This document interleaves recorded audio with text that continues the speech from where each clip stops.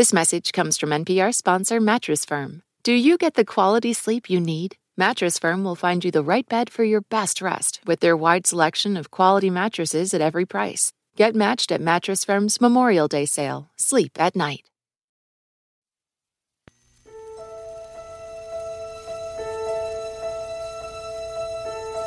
I have such a vivid memory of Forrest Gump. I just rented an apartment and there was a local theater and I just went to see whatever movie was playing, and it happened to be Forrest Gump. And it was in a crowded theater. And I was sitting right in the center because I really like to have optimal viewing. And I just thought the film was horrifying from start to finish. Now, when I was a baby, Mama named me after the great Civil War hero, General Nathan Bedford Forrest. Including with the prologue in which Tom Hanks explains that his name is Forrest Gump because he's been named after Nathan Bedford Forrest, the first Grand Wizard of the Ku Klux Klan. They'd all dress up in their robes and their bed sheets and act like a bunch of ghosts. Forrest Gump is a satire almost of, like historical materialism. It's him passing through the American past, importantly starting with the founding of the Klan. Jenny and me was just like peas and carrots again. She showed me around and even introduced me to some of her new friends. Shut that blonde man and get your white ass away from that window. Don't you know we in a war here? It was horrendous on so many levels, but the Panther scene to me was just almost unbearable. Our purpose here is to protect our black leaders from the racial onslaught of the pig who wishes to brutalize our black leaders, rape our women, and destroy our black communities. This image of black militants who are rabidly anti-white and irrational. And it contains really all of the myths of the Black Panther Party. I was so infuriated by it. I actually got up in this crowded theater after the Panther scene and walked out. And I had to, say, excuse me, in this super crowded, packed theater.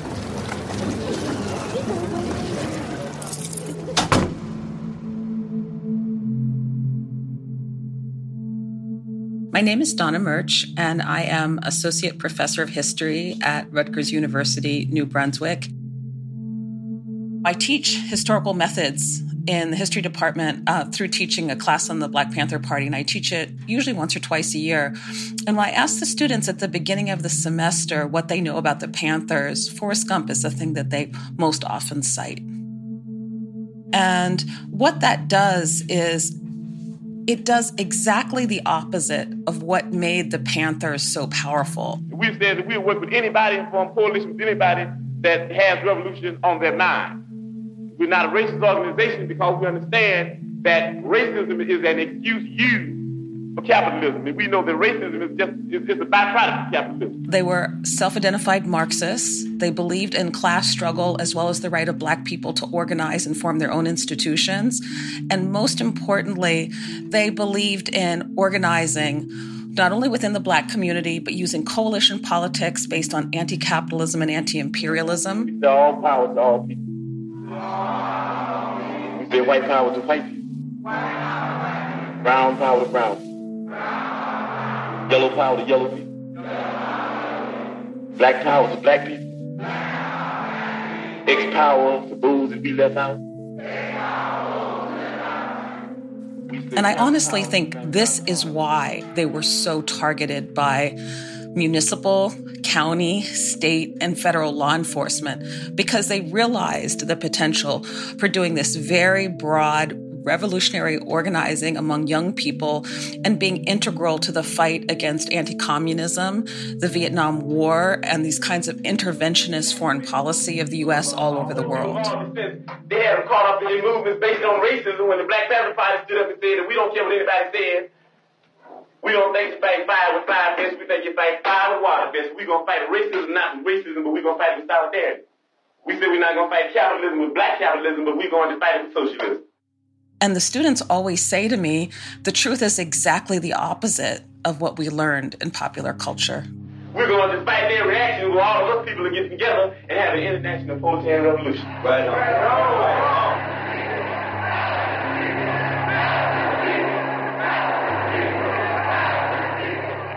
I'm Ramtin Arablouei. I'm Rand Abdel Fattah. This week on Throughline from NPR, the real Black Panthers.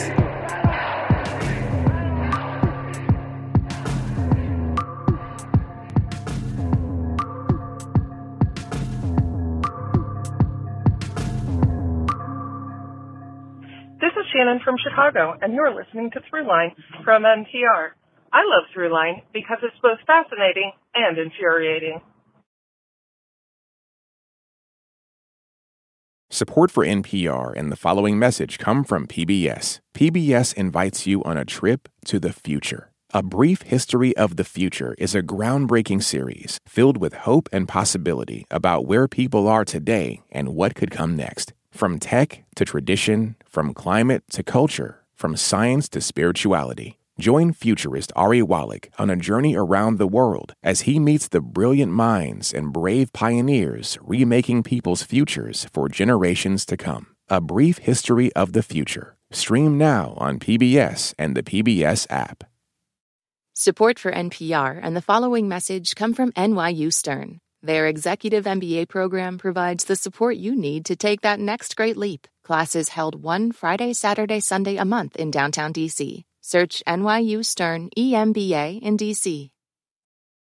I'm Rachel Martin. You probably know how interview podcasts with famous people usually go. There's a host, a guest, and a light Q&A. But on Wildcard, we have ripped up the typical script. It's a new podcast from NPR where I invite actors, artists, and comedians to play a game using a special deck of cards to talk about some of life's biggest questions. Listen to Wildcard wherever you get your podcasts, only from NPR. If you're listening as a subscriber to Throughline Plus, we just want to say thank you. And if you're not yet a subscriber and want to learn more about how to listen to the show without any sponsor breaks, head over to plus.npr.org/Throughline. Becoming a Plus subscriber helps support all of our work at Throughline. So we hope you'll join. Now, back to the show. Part 1. Survival Pending Revolution. The history of the Black Panther Party spanned decades and is incredibly complex. The party varied greatly from chapter to chapter, city to city, and the fact is some of its members engaged in violence and crime. But we're not going to provide a definitive history in this episode. Instead, with Donna Murch's help, we're going to explore the original philosophy and practice of the Black Panther Party. What were they all about? Where did they come from? And why are they still so misunderstood? To try and answer all of this, we're going to start in 1965, when the seeds of the Black Panther Party were planted. And no longer are we going to allow police officers to beat us and trample over us and use horses and billy clubs on us in a corner. This was a Black radical organization that emerges. We are going to make it necessary for them to do it in the glaring light of public opinion. At kind of the height of the Southern Civil Rights Movement. This evening, Los Angeles remains hot, quiet, tense, and dangerous, and 28 people are dead. Just after the Watts Rebellion. Then came summer 1966. And then the takeoff of the urban rebellions. The violence struck not just where it was expected, in the humid ghettos of the major urban centers in Brooklyn, Chicago, Cleveland. Americans were stunned to learn the other unexpected datelines of violence from Amityville, New York, to Menlo Park, California. To Oakland, California. That's where the Black Panther Party was officially founded on October 15th, 1966. And it was founded by Huey Newton and Bobby Seale, whom were college students at Merritt College, which had previously been known as Oakland City College. They first became really politicized by a study group called the Afro-American Association. The Afro-American Association was based on the nearby University of California campus in Berkeley. It was a Black nationalist study group, and it grew out of the convergence of domestic and international developments. Here is the symbol of the turmoil in the Congo, the late Patrice Lumumba, the left-leaning nationalist agitator, head of the Congolese national movement, which catapulted him to the premiership. In response to speeches that Minister Malcolm X was giving, We never initiate any violence upon anyone. And the murder of Patrice Lumumba in Congo. But if anyone attacks us, we reserve the right to defend ourselves. They decided to invite Malcolm X to campus because they wanted a new form of black politics. And even using the word black was new. So to accuse us of being violent is like accusing a man who is being lynched simply because he struggles vigorously against his lyncher. There were really the first generation of black college attendees in any large numbers. You didn't have Jim Crow in California, but you did have informal segregation. And so there were just a handful of black students. And among the black students who were there, many were actually African students coming from newly decolonized countries like Kenya and Ghana. So there was a whole kind of culture of radical decolonization. And, Berkeley became this amazing seedbed. But a seedbed without that many seeds. Growing the Afro-American Association was a challenge on the Berkeley campus because there just weren't that many black students. So they started recruiting on local community college campuses. And one of the closest was Merritt College. It was 15 minutes south of UC Berkeley's campus. And that's how the Afro-American Association began to recruit Bobby Seale. Bobby Seale was in his late 20s, an Air Force veteran who grew up in Oakland. I met Huey Newton. Huey Newton, who also grew up in Oakland, was a few years younger than Bobby Seale. And he told me that he first learned how to read real good coming out of high school. One of these counselors in school told me he couldn't be college material. In this period, higher education is free in California. And it's a time where part of the worldwide global revolution of 1968 had to do with this unprecedented access to the university. And so you're getting all these people whose parents didn't go to college, who in some ways are much more talented than traditional elites. And just like people that have been excluded that suddenly gain access to a resource, they used it in ways that others hadn't. So Huey got mad. He didn't like no white man telling him what he couldn't do. And Huey learned how to read. And Huey went to Oakland City College, and I went right there with him.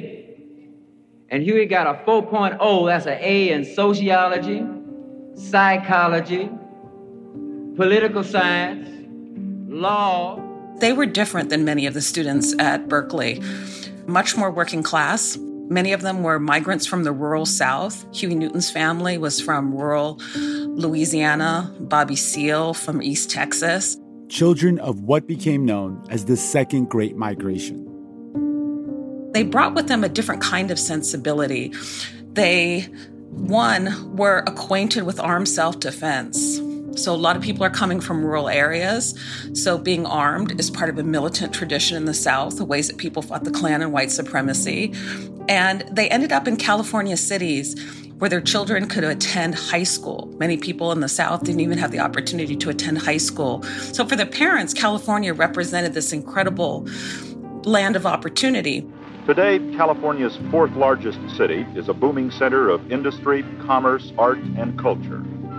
And all those people looking for opportunity changed places like Oakland, California. In 1940, Oakland's black population was about 3%. By 1960, it had risen to about 23%. The number would keep going up until the 1980 census, when Oakland would become majority black. But Oakland's new glamour and prosperity are not shared equally by all of its citizens. Nearly half of the city's population is non-white, and many are poor. They do not hold their share of the jobs created by Oakland's new industry, port, and transportation facilities. Their children grew up really feeling surveillance of the police, housing discrimination, violence in schools, and the Panther Party was a direct reflection of that experience. And that experience for a young black person in the mid-1960s was a matter of life and death.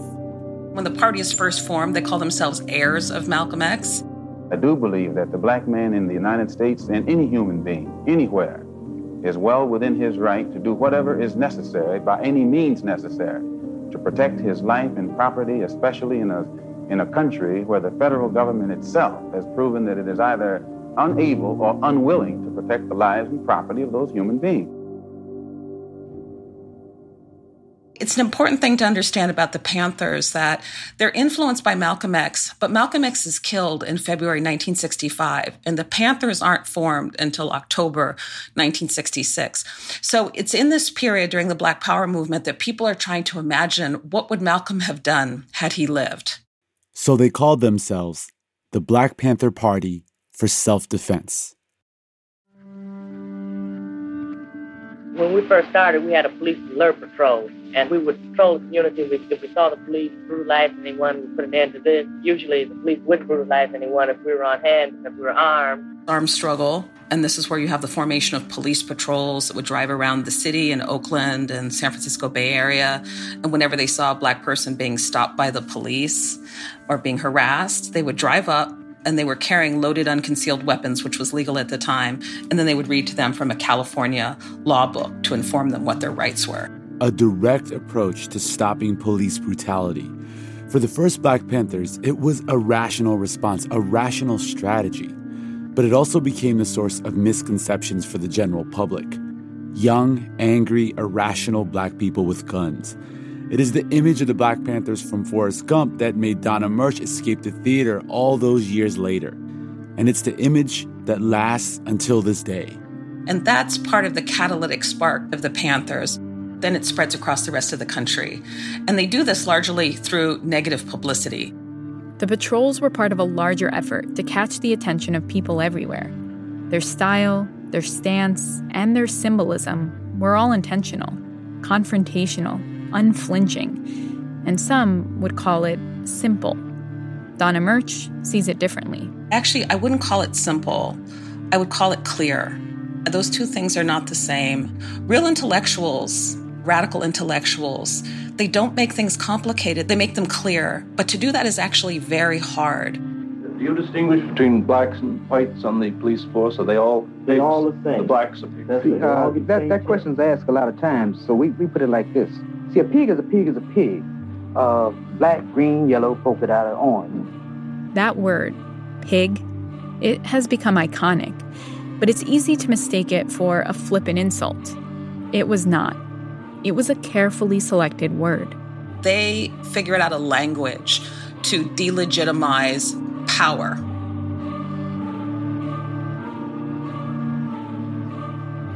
And in Huey Newton's autobiography, he talks about having read Nietzsche because he was trying to understand how people that have historically been powerless, given the incredible differential of power, the U.S. at this time is the Cold War hegemon in the entire world. So how did teenagers mobilize their own community and pit themselves against this imperial power? And so his idea was that he who controls language also controls power. So they had a newspaper, and they were very concerned with making ideas legible. Some of their parents and grandparents had been illiterate. So one of the core things is they did start to call the police pigs. And this was a self-conscious project of showing that police are not legitimate. They were trying to undo all of the accumulated history of law and order, but they did it in a vernacular that was understood by their own families, right? These are southern rural migrants, and so pigs were associated with being unclean. See, a pig is a pig is a pig. Black, green, yellow, polka dot, or orange. This attempt to make complicated ideas legible didn't stop with the characterization of the police.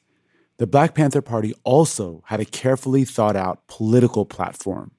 They drafted a 10-point program. Just basic.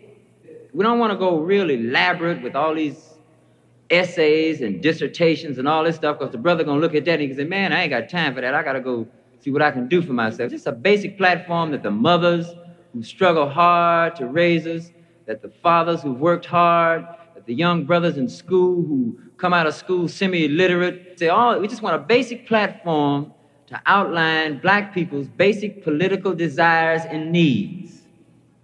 first. We believe of the right of the Black community to self-determination. We want power to determine the destiny of our Black community. Very standard Black nationalist demand. But then they folded in things and language that were taken from the Declaration of Independence. They demanded a right to full employment, to housing, traditional socialist demands. Education that teaches us our true history and our role in the present-day society.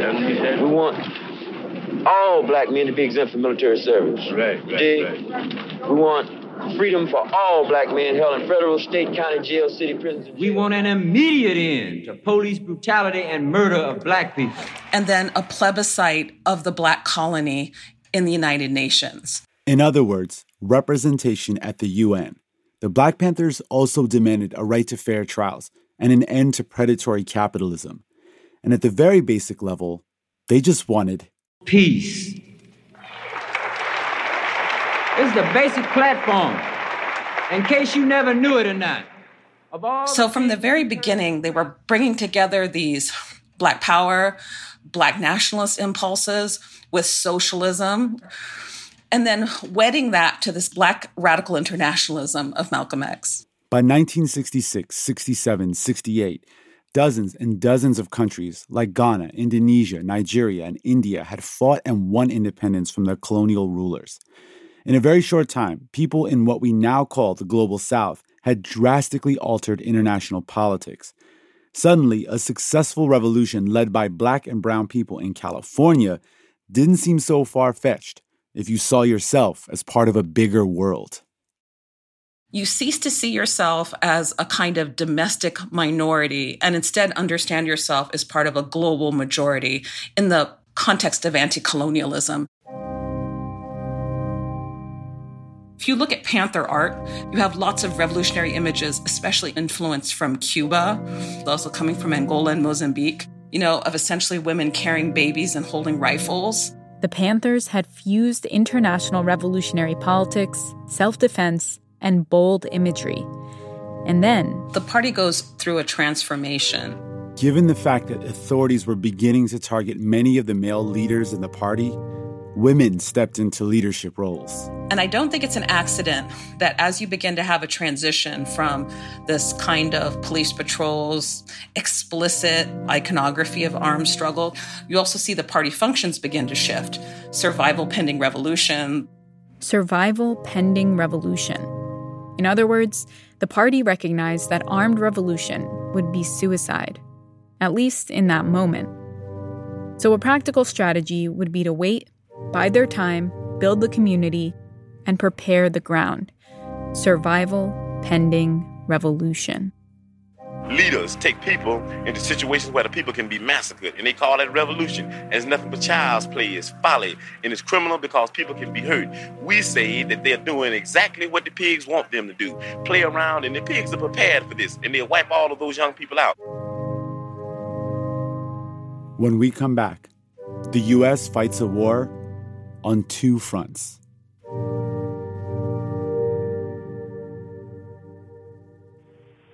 This is Catherine Gabriel Jones. I'm calling from Rockland, Maine, and you're listening to Throughline from NPR.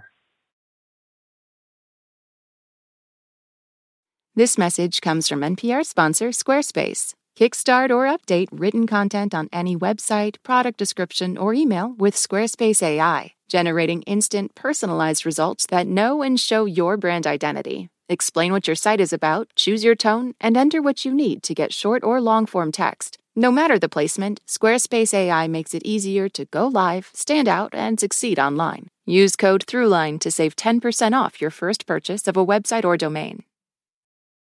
Jasmine Morris here from the StoryCorps podcast. Our latest season is called My Way. Stories of people who found a rhythm all their own and marched to it throughout their lives. Consequences and other people's opinions be damned. You won't believe the courage and audacity in these stories. Hear them on the StoryCorps podcast from NPR.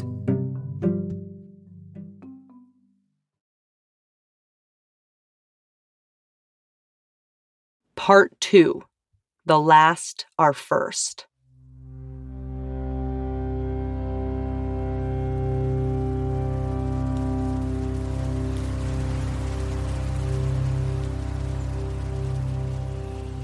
In 1966, the year the Black Panther Party was founded, the United States was in the midst of the hottest part of the Cold War.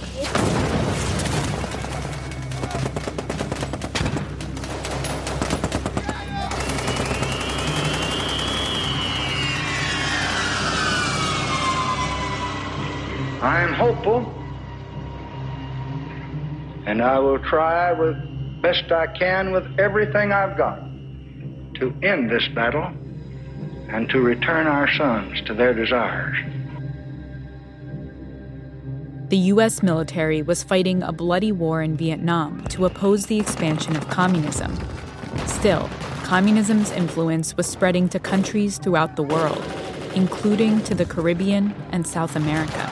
Yet, as long as others will challenge America's security and test the dearness of our beliefs with fire and steel, then we must stand or see the promise of 2 centuries tremble.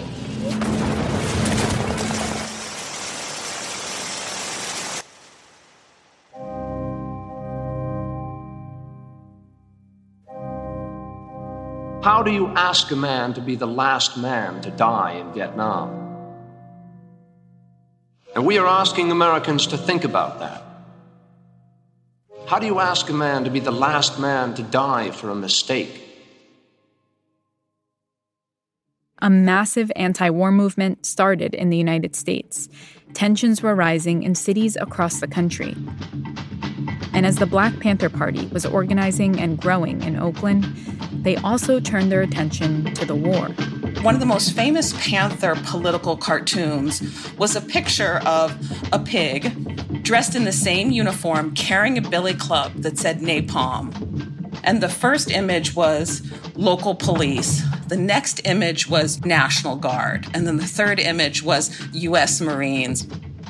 In America, black people are treated very much as the Vietnamese people or any other colonized people because we're brutalized. The police in our community occupy area. Our community as a foreign troop occupies territory. That was Huey P. Newton.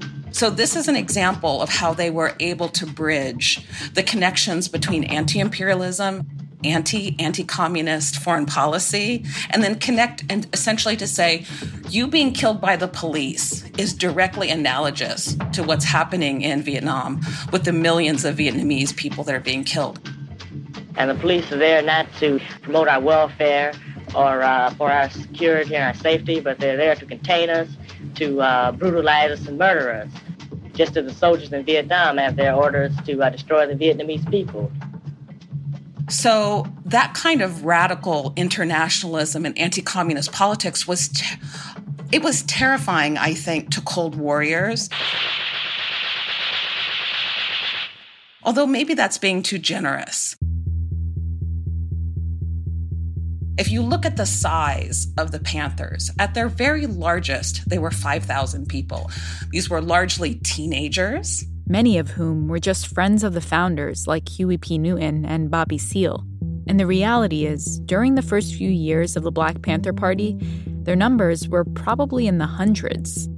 And yet, it's this organization that J. Edgar Hoover says is the greatest threat to the internal security of the United States.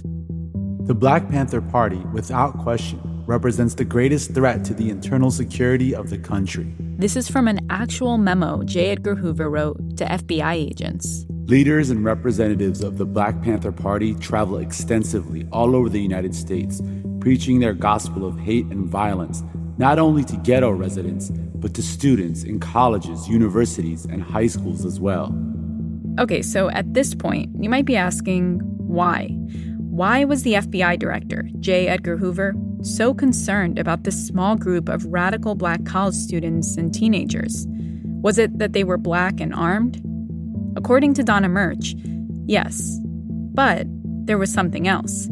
Something that you wouldn't know if Forrest Gump was your only exposure to the Black Panther Party. It was their ability, not that they were anti-white, it's that they were able to organize with whites. When the man walks up and says that we were anti-white, he says, well, I mean, you hate white people. I say, me hate a white person? That's your game. That's the Ku Klux Klan's game. I said, I wouldn't murder a person or brutalize because of color skin. I said, yeah, we hate something, all right. We hate the oppression that we live in. We hate cops beating black people over their heads and murdering them. That's what we hate. So I think today people often think of it as identity versus class. This is not how the Panthers understand it. They were interested in how Marxism, especially as it had been adapted in the global South, in Cuba, in Vietnam, in China, in parts of Africa, they wanted a global South interpretation of Marxism. And because of that, they thought it was natural to ally with other groups that had the same points of view. No more brothers in jail. The pigs are gonna catch hell. Take this country and change it. Turn it upside down and put the last first and the first last. Not only for black people, but for all people. All power to all people. Wasn't that their, call? All power to all people.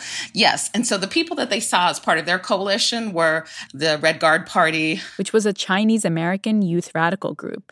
The Brown Berets, so kind of radical Chicano leftists and communists. And in an era where open anti-gay or anti-queer sentiment was common, the Black Panther Party, really in contrast to many of the other radical organizations of the period that had an explicit alliance with both the feminists and what were at that time called gay radicals. Homosexuals are human beings, and they're oppressed because of the bourgeois mentality that tries to legislate sexual activity. I don't think that the homosexuals should be harassed and badgered and brutalized because of their desire to have a sexual relationship that's not popular at this time. And they had an alliance with a group of white Appalachians who flew the Confederate flag. I'm going to repeat that. The Confederate flag. They were called the Young Patriot Association. Everybody knows that all the people don't have liberties, all the people don't have freedom, all the people don't have justice, and all the people don't have power, so that means none of us do.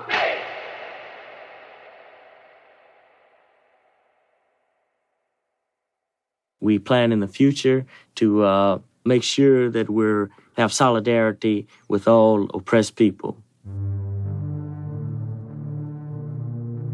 Even though today the Black Panther Party is largely remembered in the popular imagination as gun-toting militants, in the late 1960s, that's not the reason the FBI targeted them. Donna Murch says it was the fact that they had a vision to organize workers across all racial and ethnic groups, in the same way Marxists had done in Cuba or China or Vietnam. Even though there had been labor organizing and socialist parties in the United States, the Black Panthers had a unique vision. A vision that could serve as a point of unification, trying to knit together these disadvantaged groups inside the United States to oppose capitalism and expose U.S. expansionism. This was a vision that placed the United States in the rest of the world and tried to use the internal domestic divisions of the United States as an analogy for understanding the United States' colonizing presence around the world. And it made sense. The workers need to start to begin to learn that their job is to struggle against the bosses. And until they do this, then struggle is incorrect. It's like no struggle at all. We say that if you don't struggle correctly, you shouldn't struggle. But you should struggle. We said dare to struggle and you dare to win, and dare not to struggle and you don't deserve to win. I think the thing that made them the most dangerous was the way that they wed cross-racial organizing with explicit anti-imperialist Marxist politics. All of our thoughts, each of our actions should lead us to one goal, the emptying of the ship that fills the bowels of this country. We can no longer allow the senselessness of anarchy and arbitrary destruction. We need no more impulsive, opportunistic movements, groups, or political parties that endure on socialistic rhetoric.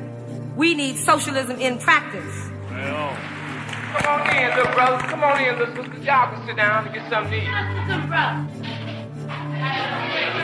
Everybody gonna eat. Y'all can eat as much as y'all want. Right on. Remember that quote from J. Edgar Hoover about the Black Panther Party being the biggest threat to U.S. internal security?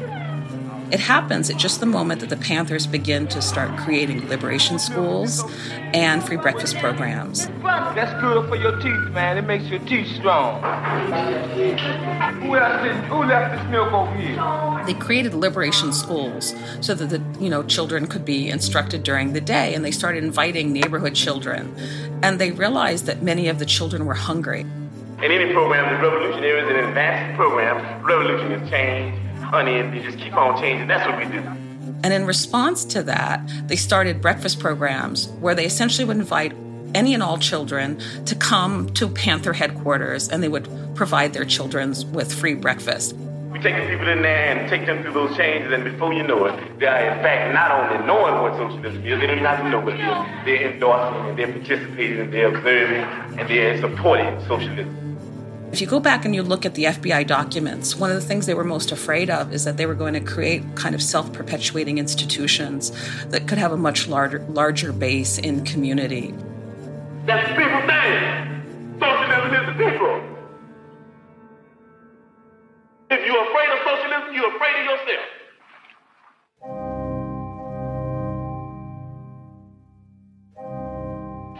Oh, you finna go to school now? All right. Right on. I'll power to the people. We have all kinds of philanthropic and, sororal and fraternal voluntarist efforts. But this was a way of, number one, shaming the state and saying, we're teenagers and people in our early 20s, and we're finding ways to feed our community. And we see all the flaws in very, very limited social welfare provision. So the hammer came down on them very, very quickly. That hammer came in the form of the FBI program, COINTELPRO, or Counterintelligence Program. The program started in 1956, and after the assassination of Martin Luther King Jr., the program focused its attention on stopping the Black Panther Party. The FBI's own documents, which you can easily find online, show that of the 295 direct actions taken against Black radical groups, 233 were directed at the Black Panther Party. You have the outright blatant police attacks. Then you have the police infiltration, and this infiltration is on many levels. Don't you think it's not? People have talked about that the Panthers suffered such repression because they believed in armed self-defense. We have the images of them marching on Sacramento in 1967, and it's the image of a panther with a gun. But what's interesting about the campaign of repression is that it actually accelerates as the party begins to move away from armed self-defense and to embrace survival pending revolution. So within a year, the party faced this enormous, enormous repression. And it's in that context that they're also thinking about the survival of the people and the survival of the party. And then they feel that in order for the party to survive, it has to move closer back to the people. And how do you move closer to the people? You move closer to the people by providing them their most essential needs. We know about Bobby Seale and Erica Huggins and Huey Newton and Leotis Johnson, and I could go on and on and on. The list is endless. We know that they were arrested on criminal charges as an excuse for removing them from their revolutionary work and activity among the people. When we come back, the Black Panthers move closer to the people, and authorities move closer to the Black Panther Party.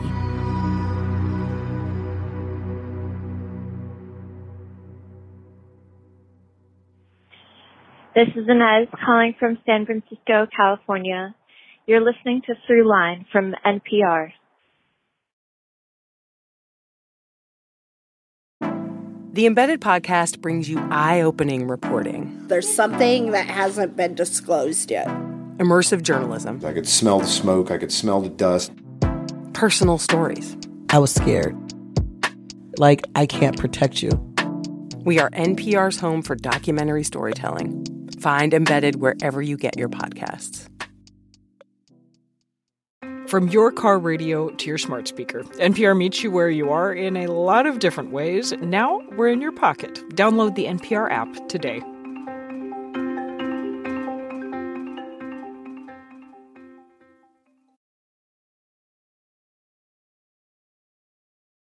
Part 3, The South Side Messiah.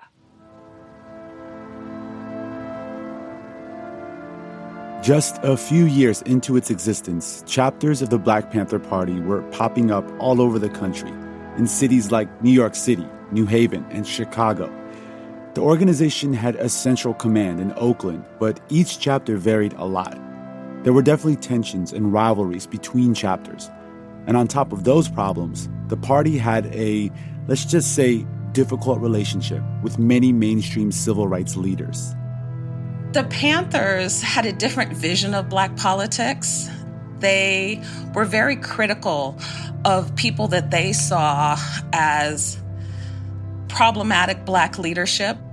Nonviolence is a very non-functional approach in a society that's based entirely on organized force and violence. This is Kathleen Cleaver, who served as the communications secretary for the Black Panthers. The country was created in violence, land was taken in violence, society that's perpetuating itself through violence. So in their newspaper, they had something called the Bootlickers Gallery.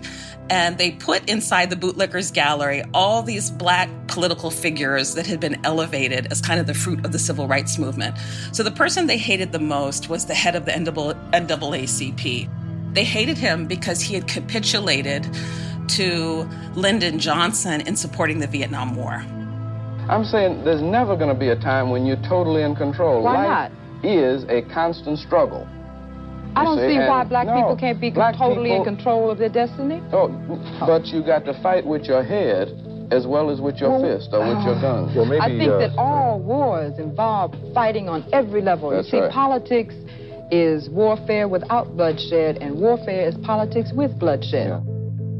Also in the Bootlickers Gallery was Thurgood Marshall, and they opposed Thurgood Marshall for similar reasons, that they felt that this whole generation of Black Democratic leaders had embraced Cold War politics. This position invited criticism from many civil rights leaders and isolated the party. Imagine, the Black Panthers were simultaneously characterized as anti-white, anti-civil rights movement, and anti-American, all while experiencing the pains of growing as an organization. They were increasingly on their back foot, and the FBI seized on that. I mean, they literally were manufacturing false documents, not only correspondence between Panther leaders, but also, as we've talked about, the Panthers were producing newspapers and pamphlets. A bunch of literature was produced by the organization. The FBI crafted its own fake coloring book, which was filled with these, anti-white images. This was a frequent tactic by the FBI. They made fake propaganda that would create friction between the Black Panther Party and other organizations, or just make them look anti-white. Some of the images that were crafted in the San Diego chapter were explicitly anxieties around interracial sex. So there was an image that was supposed to come of the Panthers of a white woman lying on a bed with a Black Panther with a T-shirt that said BPP and a giant afro, lunging, kind of leaning over her in the bed. And this was their way to try to represent interracial coalition, that at its core, this was a continuation, once again, of Black violence, about using the rape narrative of Black men's sexual violence against white women as a way to represent that's what was really driving the Panthers' interracial politics. How does this continue? Because throughout American history, when there has been cross-racial rebellion or organizing, whoever's in charge of the country at the time, whoever's in charge of the police force has come down really hard on that. Do you think this was a continuation of that kind of fear going all the way back to, the rebellions in the 17th, 18th century? Yeah, like Bacon's Rebellion. Yeah. Yes, absolutely.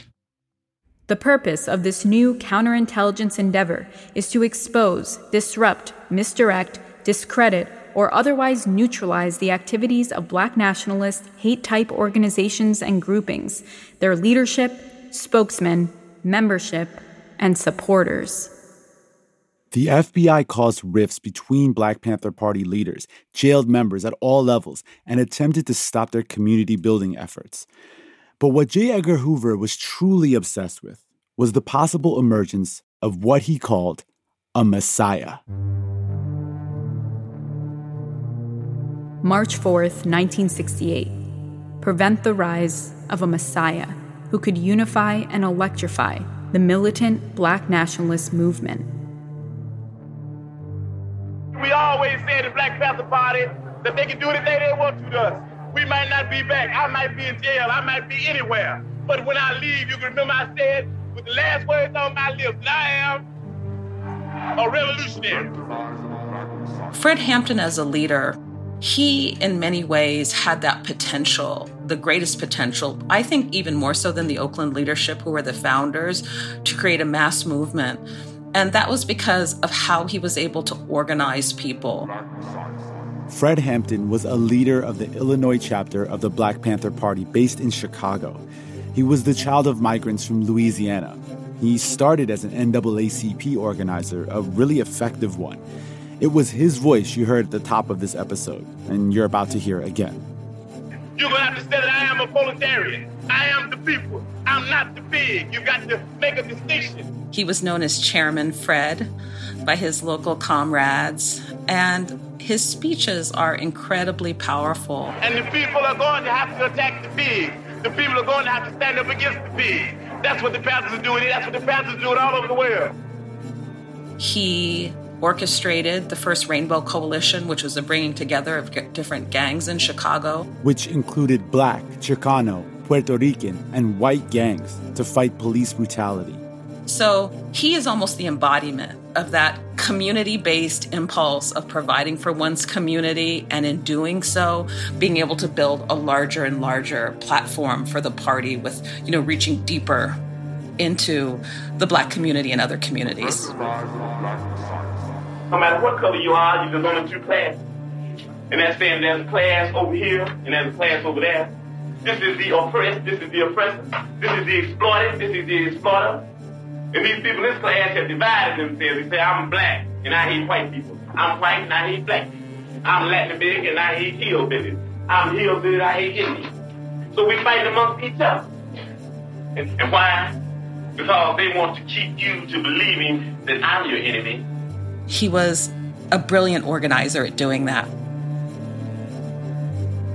This is why he was seen as such a threat. See, the Black Panther Party, a lot of people say we're violent. We're a self-defense organization that believes that the people should be educated to what's going on. Yes, we do defend our offices and we do defend our homes. This is a constitutional right. Everybody has. There's nothing funny about that. The only reason they get mad at the Black Panther Party when they do it is for the simple reason that we're political. We're an organization that understands that politics is nothing but war without bloodshed, and war is nothing but politics with bloodshed. But Donna Murch warned us about buying into the great man theory of history, where historical events can be boiled down to the heroic actions of a single individual. She pointed out that despite all his talents as a leader, part of what made Fred Hampton appear to be the messiah J. Edgar Hoover feared was that, unlike his Oakland colleagues, he was working out of a major U.S. city, Chicago, with a very large Black population. Because it's not only about Fred Hampton, it's understanding Fred Hampton, the political geography of why he was dangerous. So it's his talent, but it's also his proximity to the enormous South Side of Chicago. Chicago was really one of the largest Black population concentration in the United States then. It's not an accident that our first Black president came out of Chicago. And remember, he went to Chicago because Barack Obama was nothing if not a brilliant, strategist.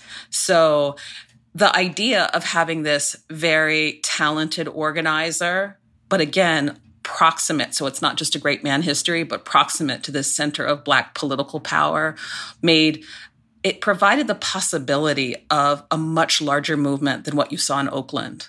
So I think that, both local law enforcement partnering with federal law enforcement saw the major cities as major battlegrounds. State's Attorney's police arrived at Fred Hampton's West Side apartment half a block from Panther headquarters at 4:45 this morning. They had a search warrant authorizing them to look for illegal weapons. The State's Attorney's office says its men were fired upon after identifying themselves at the door, and that Hampton and another man were killed in the 15-minute gun battle which followed. Fred Hampton was killed by Chicago police on December 4th, 1969. He was 21 years old. Hampton's body was found in bed. Panther Bobby Rush charges it was the raiding party, not the Panthers, who did the shooting. murder. The pigs murdered Deputy Chairman Fred Hampton while he lay in bed. I approve it. I prove it to the world that Fred Hampton was murdered by the pigs in cold blood as he lay in his bed asleep.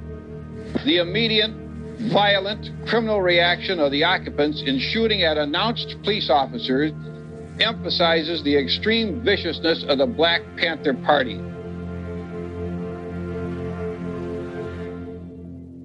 Investigations later determined all but one bullet in the shootout in Fred Hampton's apartment was fired by police. One of Fred Hampton's trusted fellow Panthers was an FBI informant who slipped him a sedative the evening before the attack and allegedly provided a floor plan of Hampton's home to the FBI. One of the lessons I learned as a Panther historian is that repression works. We can kid ourselves and say that it doesn't, but repression does work. The killing of Fred Hampton represented a devastating blow for the Black Panther Party. One of its youngest and brightest members was gone, just like that. And even though the party would continue to exist all the way into the 1980s, local law enforcement, along with the FBI campaign, successfully splintered the group and killed or jailed much of its leadership. I said repression works because just the number of political assassinations in the United States against Black leaders, it's hard to understand the trajectory of Black politics without that. And it's especially important in thinking about the 1960s. And there were two different wings of the movement. There was a wing that became the electoral wing, so that fought for having Black mayors, Black city councilmen, Black elected officials. But there is also a parallel movement, and this was the movement of the Black radical tradition. And largely that movement was attacked through incarceration of its leaders and also the broader criminalization and incarceration of the entire Black population in its aftermath. So that is the history of political prisoners. And so these, in some ways, grew out of the same tree, right? The tree of Black liberation. Black people need some peace. White people need some peace. And we are going to have to fight. We're going to have to struggle. We're going to have to struggle relentlessly to bring about some peace, because the people that we're asking for peace, they're a bunch of megalomaniac warmongers, and they don't even understand what peace means. And we've got to fight them. We've got to struggle with them to make them understand what peace means.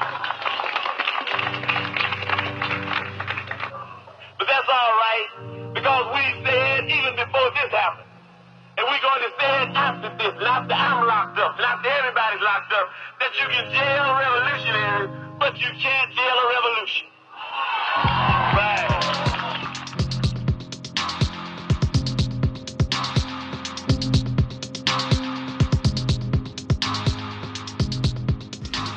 That's it for this week's show. I'm Randa Abdel Fattah. I'm Ramteen Arablouei, and you've been listening to Throughline from NPR. This episode was produced by me. And me, and Jamie York, Lawrence Wu, Lane Kaplan-Levinson, Julie Kane, Victor Ibeez, Parth Shah. Fact-checking for this episode was done by Kevin Vogel. Thank you to Yolanda Sanguini and Anya Grunman. And a special thanks to scholar and writer Jules Boykoff for helping with the background research for this episode. Our music was composed by Ramteen and his band Drop Electric, which includes Naveed Marvi, Sho Fujiwara, Anya Mizani. Also, we would love to hear from you. Send us a voicemail to 872-588-8805 and leave your name, where you're from, and say the line, "You're listening to Throughline from NPR." And tell us what you think of the show. We might even feature your voicemail on a future episode. That number again is 872-588-8805.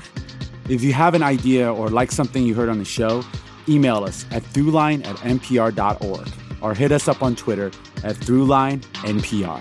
Thanks for listening. The economy right now is bewildering, impenetrable, inconceivable. Not when you have the Indicator podcast in your ears. In under 10 minutes every day, we simplify the complicated news, like... How does inflation drop? What the heck is a SPAC? Why are trendy little high-fiber sodas suddenly dominating store shelves? And more. Listen to the Indicator from Planet Money and NPR. On the TED Radio Hour, researcher Sasha Lucioni says AI can help us find climate solutions. But just training the technology itself uses a ton of energy.